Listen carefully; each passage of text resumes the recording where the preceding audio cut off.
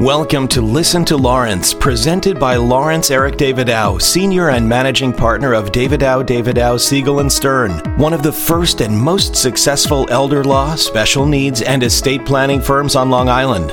This podcast series is based on his Listen to Lawrence seminars and will teach you how to plan in advance to protect your own assets and those that you leave to your children and grandchildren. Mr. Davidow is a past president of the National Academy of Elder Law Attorneys, a published author, and an accomplished and educational speaker. So sit back and listen to Lawrence. Hello, everybody. My name is Lawrence Davidow, and this is another episode of our Listen to Lawrence podcast dedicated to answering your questions. So let's get in it. Today's topic is going to be about life estates. And the question I got was, hey, Lawrence, I heard that I should put my house in a life estate. Is this a good idea? And the answer to that is, I have no idea. And the reason I don't know is because I don't know you. There are times that a life estate is something that I would recommend, but I want you to understand that a life estate is simply a tool in the tool shed.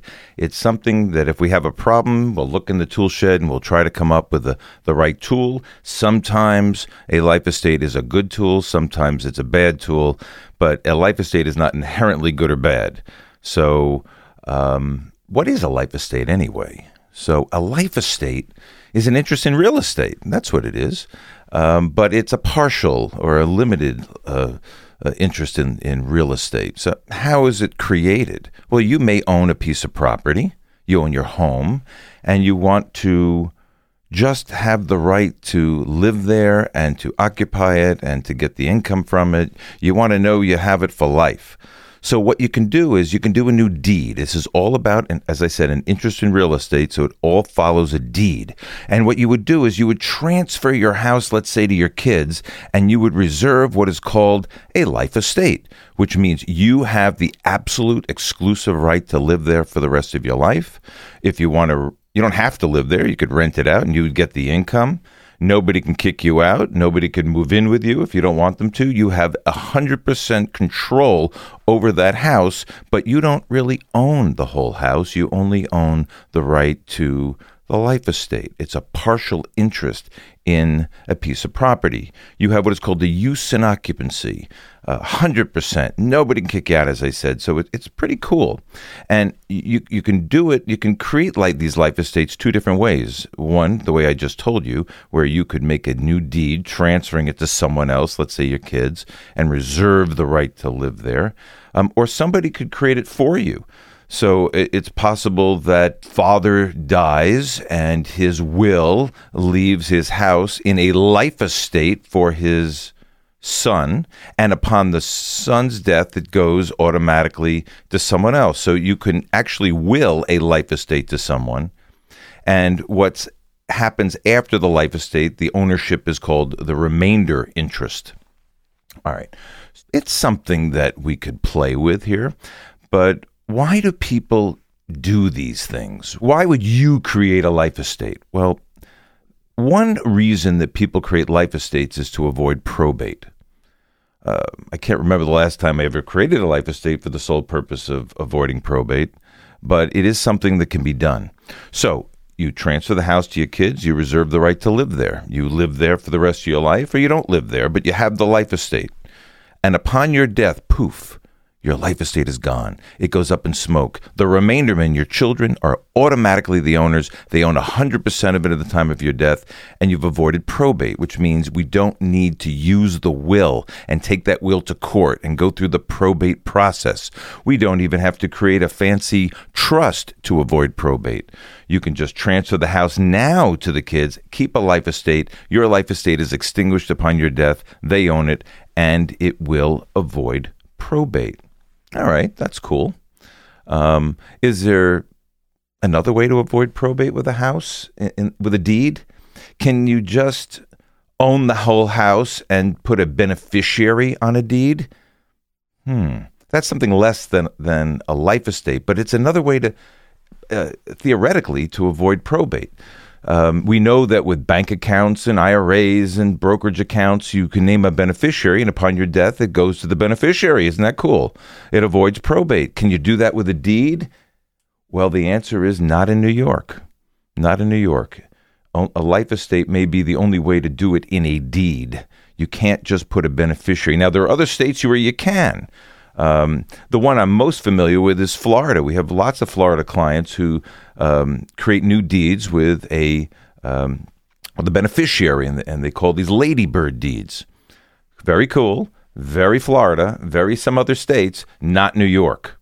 So that is not an option. You cannot just put a beneficiary on a deed. So if you die owning your house and it's in your name alone, well, you're going to have to go through probate. We'll probate the will. So people are looking for alternatives. A life estate is an option that we can play with. But what I probably see more often is that people transfer their houses to their kids and retain a life estate for the purpose of protecting their house from Medicaid. So by transferring the house to the kids and retaining a life estate, that will trigger the 5-year look back. 5 years later, your house is protected from Medicaid. The fact that you still have the right to live there is something that Medicaid doesn't go after. The fact that your life estate has a value is something that they ignore. The fact that you could rent the house out is something they don't force. So transferring your house and retaining a life estate is a way to protect your house from Medicaid. And I will tell you, for the last 1,000 Medicaid plans I've done, I've maybe done one life estate. An irrevocable trust is usually the way we do that to save a house. But it's so simple, isn't it? You just do a new deed. You transfer it to the kids. You reserve a life estate. You reserve the right to live there for the rest of your life. All that. It's so simple. The trust sounds so complicated, and they're more expensive to set up. Can't we just do a life estate? Well, the answer is you could, but there are problems. And the problem is that you might want to sell this house at some point. I'll never leave my house. I'm going to die in this house. But what if, God forbid, you end up in a nursing home and your house is empty now and your kids are saying, we don't want to take care of this house. We want to sell it. So I'm not asking whether or not you're going to sell your house. I'm asking you whether you want the flexibility of selling your house. And if you want the flexibility to sell that house, well, then it could be done, but you'll need, of course, the consent of all the owners, which means you'll need the consent of your kids to sell it. Let's assume that's not the problem. Your kids are angels. But if it's sold, the question is, who gets the money? Well, is it you that gets all the money? Is it the kids that get all the money? And the answer is, you both get all the money because you're an owner and the kids are the owner. So, well, what's the percentages? How much do they get and how much do you get? Is there some fixed percentage? Or do I get a third? Do I get 10%? And the answer is it depends on how old you are. It depends upon interest rates. It depends upon factors that the IRS has laid out. And there's a table. So there's a table. We look at the table and it says that your life estate at your age is going to be X percent. So, of course, the older you are and the smaller your life expectancy, the smaller the value of your life estate. It's that simple. It may be that an 85-year-old's, the life estate may be only worth 5%. So it all depends on how old you are and at the time of the sale. So at the time of the sale, some of the money will go back to you and the rest of the money will go to the kids. Most of it will go to the kids. Well, here's the problem. We just spent the last 5 years getting this house out of your name to protect it from Medicaid, but upon the sale, you're going to get some of it back. You're going to get 5% back, 10%, 15%, whatever the percentage is, depending on how old you are at that time. This is like a hot potato. I don't want it. I don't want it. Here, kids, you take it. There's another 5-year look back. Or if the reason we're selling it is because you need Medicaid, you need to go into a nursing home, we're going to hand that money over right to the nursing home. Or right to Medicaid. So that's not a good plan. And now the kids, they get the rest of the money. They're getting 85, 90, 95%. And the problem there is it's not their principal residence, which means they don't get to use their $250,000 capital gain exclusion on the sale of real estate. Therefore, there's going to be a huge capital gains tax to pay. This is a disaster. So the only time that I will allow my clients to do a life estate is when they will swear in blood that they will never sell this house while they're living. period. Swear in blood. Now, when does that come up? Well, it's the beach house usually. Mom and dad sold their main house. They've had the beach house. The kids and the grandchildren love the beach house, and the beach house is going to stay in this family no matter what.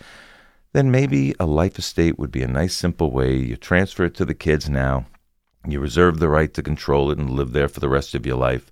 And upon your death, they will own it. They still get what is called a step-up in basis when you do that. That means all the capital gains get wiped out of death. That's really cool. So there are rare circumstances where I think a life estate is great, a house that really will not be sold while you're alive. But often that's not the case. 99.9% of the time, if you're not living in that house, your kids are going to want to sell that house immediately. They don't want to have the responsibility. You can rent it out, but who really wants to be a landlord of residential real estate like that? So that's usually not done. We don't do these life estates very often. Also, you gave away the house. You don't own the house anymore. You really only own the right to live there. Your kids own the house. So what if your kids are naughty? What if they forgot your birthday one year and you want to write them out? Well, you already gave them the house. It's too much. It's over. You've already given it away. They control the house now. They control where it goes. So you've lost that control. Can we do something about that? Yes, we can put in something in the deed itself. We can put in what is called a power of appointment, where you reserve the right to change the beneficiaries among certain people in your family. Title companies don't really like that, but it is something we could certainly discuss. Also, you leave everything, you transfer the house to your kids, you reserve a life estate. One of your kids dies before you. Well, who gets it next? Well, it's going to go by your child's will, probably to their spouse. And you may say, my dead body will ever let my daughter-in-law get her hands on my house. So there are issues like that. If you want to keep control, you don't do a life estate. You don't just give away your house. When you put your house into an irrevocable trust, we can sell the house and you can keep your $500,000 as a couple of $500,000 capital gain exclusion. You can keep a power of appointment without the title problems.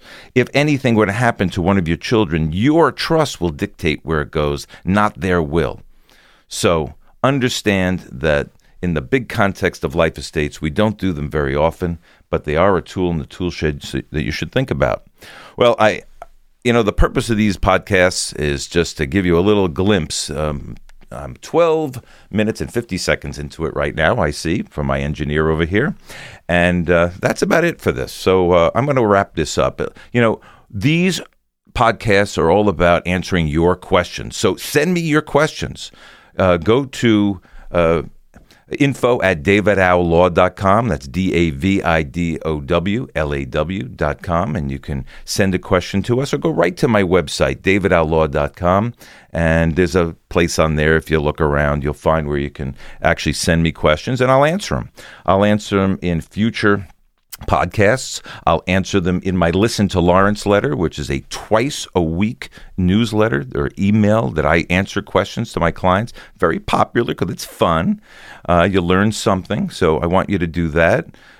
Hey, look, why don't you get my book? Go on Amazon and get my Listen to Lawrence book. It's called Planning to Keep It. You'll find it under my name, Lawrence David Howe. Anyway, this was fun. I hope you learned something because that's the goal here, learn one thing and move on. And until the next podcast. So until next time, I wish you to stay safe, my friends. Peace, health, and happiness. Bye-bye.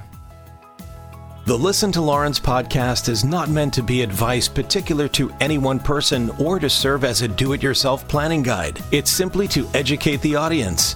For more information, please visit davidowlaw.com.